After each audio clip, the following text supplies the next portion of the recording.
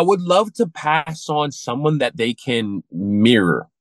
You know, I want them to be able to look at me and also look in the mirror and see themselves. Hmm. I don't want to be they're not going to be what I want them to be today. I want them to be looking at me throughout the years of their life. And Right. as they start to get older, they start to, in some small way, they could become somebody that I fought to be, but 10 times better in some Mm. sense of the way. So Hmm. like that's what I'm looking for them. But because I want to lead by example for them. But I know I'm not going to get everything right. They're the future. The kids are the future.